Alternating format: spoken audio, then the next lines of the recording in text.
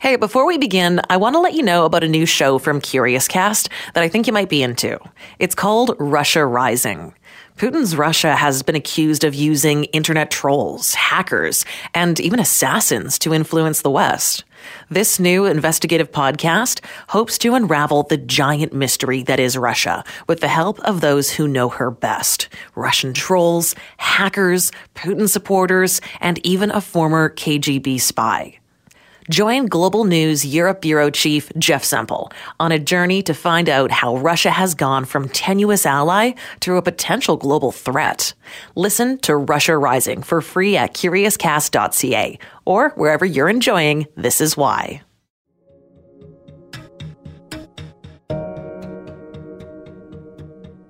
When do your dietary restrictions become a human rights issue? Say, for example, if you're a vegan.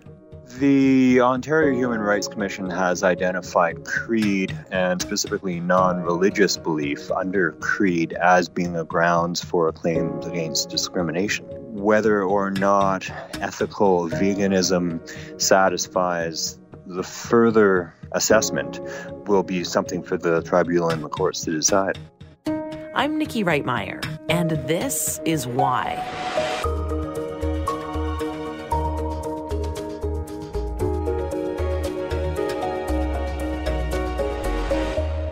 There's been some pretty strong public reaction to this story, which, at first glance, it is a story that seems a little bizarre and maybe even a little bit silly. An Ontario firefighter says his human rights were violated when he was not provided sufficient vegan food while battling a forest fire in British Columbia. Give me a break. It's just ridiculous. I find it quite horrible that he has to go through that. But why is it these same people that are vegans and vegetarians and keto diet people trying to force their dietary agenda on the rest of the population? I got to be honest, I've never heard anything so ridiculous in my life. I just can't believe what this world is coming to. But once you get past that somewhat sensational headline and look a little bit deeper at what the actual facts of this story are, well, the conversation starts to change, as it appears this firefighter may actually have a valid complaint under Canadian law. I do think the firefighter who needs the vegan food is an absurd thing, but so are people who demand cultural or religious foods for that kind of a situation. If you're going to have one, you have to have the other. Let's look a bit deeper at this story and add some more context before we make up our minds. So the firefighter in question here is named Adam Knopf. He's from Kenora, Ontario. And if that doesn't automatically ring a bell for you, well, probably because it's a small town, just 15,000 people, split in half by the Trans-Canada Highway. Adam's been working with the Ministry of Natural Resources and Forestry since 2008, and he's often dispatched out of the province. One of those assignments was across the country to British Columbia. In 2017, BC was experiencing a record-breaking wildfire season. It was almost like driving through Judgment Day, like driving through Armageddon. From the air, the sheer scope of the Finley Creek wildfire is evident. Patches of smoke billow from charred hillsides, areas blanketed in red retardant, pine and fir trees burnt like matchsticks. The dry conditions and steep rocky terrain poses challenges for the people tasked with tackling this. A provincial state of emergency was first declared July 7th, and it was extended 4 times over the next 9 weeks. For those in the fire's predicted path, these are stressful times. This season saw more acreage burned than at any other time in the province's history. Dry fuel, heat, and relentless wind, catastrophic devastation. Adam was fighting one of the nearly 1,000 wildfires that were burning across the province. BC was in a state of emergency. He and the rest of his crew were stationed at Williams Lake, and they were working 14 to 16 hours a day. He wrote in his complaint to the Human Rights Tribunal of Ontario that, and I quote, "On some days during my deployment to Williams Lake, I was not provided with any food that was vegan or not otherwise contaminated with animal products, and therefore forced to go hungry." And it's not like he could just go to the grocery store or go to a restaurant and get a good vegan meal. The whole town had been evacuated. All that was open was a Tim Hortons that the police were helping run. Williams Lake isn't completely empty. The fire crews and police that have stayed behind to protect the city are needing to refuel. They are lining up at a local Tim Hortons that's kept its doors open. The problem is there isn't enough staff left to meet the demand. So some weary customers are stepping behind the counter to help workers get it done. Making some BLT sandwiches for the RCMP and the fire people and helping out the community. What's today been like? Hectic, very hectic. We didn't think we'd open, but they all came in and they wanted to be fed, so we're doing it. So he complained to his supervisor, and that supervisor said he'd do something about it, but nothing was actually done, according to Adam. So Adam says he continued to go hungry. He said he'd eat a plain bagel, have a coffee, a salad, some fruit, beans, a stir fry with a protein bar on the side. On one day, he claims the only source of protein in his dinner was a single black bean. On one occasion, he was given a meal that was only half vegan. The other half contained animal products. So he poured it out in front of the staff. He says he was hungry. He was tired. And in his words, quote, after working 16-hour days for 4 days with inadequate nutrition, I began to feel physically ill and mentally groggy. It all boiled over when he was promised a veggie burger at a special camp barbecue. But the cook was handling the meat burger patties with the same gloves on that he used to handle the veggie burger. Adam yelled and swore at the cook when he saw this. The cook yelled back, and Adam was given a warning. Tempers boiled over in an already tense situation. The ministry says that Adam threw non-vegan food at staff. He denies that. But it resulted in Adam's supervisor sending him home, back to Ontario. The ministry says Adam was suspended 3 days without pay due to his, quote, inappropriate, insubordinate, unprofessional, and aggressive behavior. He was also banned from fighting fires outside the province for the rest of 2017 and all of 2018. So, who's in the right here and who's wrong? Well, Adam says the ministry knew about his dietary restrictions. Remember, he'd been with them since 2008. For this mission, he'd even filled out the standard food information form.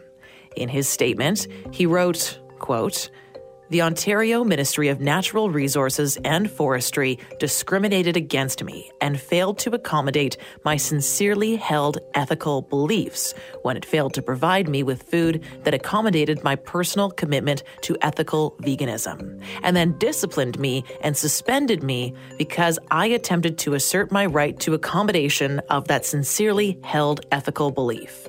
I am an ethical vegan, and that I not only follow a vegan diet, but I extend the philosophy of non-consumption of animal products to all other areas of my life. I do not think that humans have the moral right to oppress other beings or cause them pain and suffering. End quote. On the other hand, the ministry told Global News that it was trying to feed 1,000 firefighters, and the closest open grocery stores were hours away. They said, quote, vegan status is a sincerely held lifestyle choice, but does not meet the legal definition of creed. They went on to say they supported the employee and accommodated his food restrictions as if it were a component of his health needs or part of a recognized creed. Okay, remember that word creed. That's going to be important. So now you've heard a summary of what happened in mid-July 2017. Has it changed your opinion at all on whether or not Adam has a legitimate human rights complaint? You know what? On 2 points there, I totally agree. He should get a meal, without a doubt. Everybody has that right. I mean, that, from my perspective, is one of the most disrespectful acts a chef can do. Not respect people's food, right? Well, if they promised them that they could supply them with vegan food and they didn't do it, then they are responsible for that. I'm a vegetarian. I'm actually get pretty tired of being discriminated against. This is stuff that I'm getting sick of, and I hope this guy wins his lawsuit. Well, I don't have a problem with this guy getting food. My issue is, and it goes deeper than just this situation, is as far as human rights goes, there's such a spectrum and a variation of what people believe. I have some core values and beliefs, and they run really deep. What should I be able to go into anywhere in society and demand that I have my needs met based on my values and beliefs? What makes it legitimate? Well, this case really hinges on the expanded definition of what defines a human rights violation in regard to one's creed.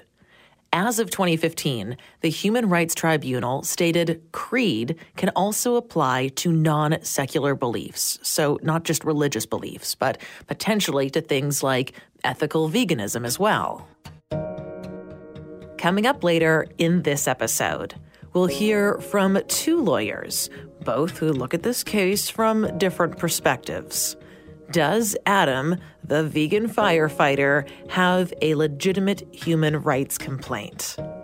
You're listening to This Is Why, a national radio show and podcast from Global News.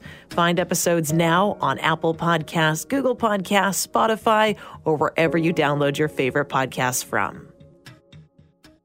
So I'm Derek Anderson. I'm a partner at Bar Picard Law. I specialize in criminal law and human rights law. Derek is based out of Edmonton, and my main question for him, well, it's pretty straightforward. Does this guy actually have a shot of winning this case? I think he does. Especially given the facts that attach to his case, the fact that his employer was aware of his belief system and that they were happy to comply to provide the accommodation necessary up until that point. The fact that, in a sense, you could see it as exploitative in that he was working for them and he was also depending on them while he was out in the fields at Williams Lake for, food, housing, etc. Basically living in camp. And they weren't giving him what they knew that he needed. So, I think that he does have a pretty strong shot. Now, you said that they knew of his belief, but there's some people who would say, wait a minute, veganism isn't a religion. So how does this fall under being a human right? Well, the Ontario Human Rights Commission has identified creed and specifically non-religious belief under creed as being a grounds for claims against discrimination. It's not an analogous ground anymore. It is something that is enumerated on par with sexual identity, for example, as on par with religion, which is, I guess, the immediate analogous comparison. So it is a ground that has been established, that being creed.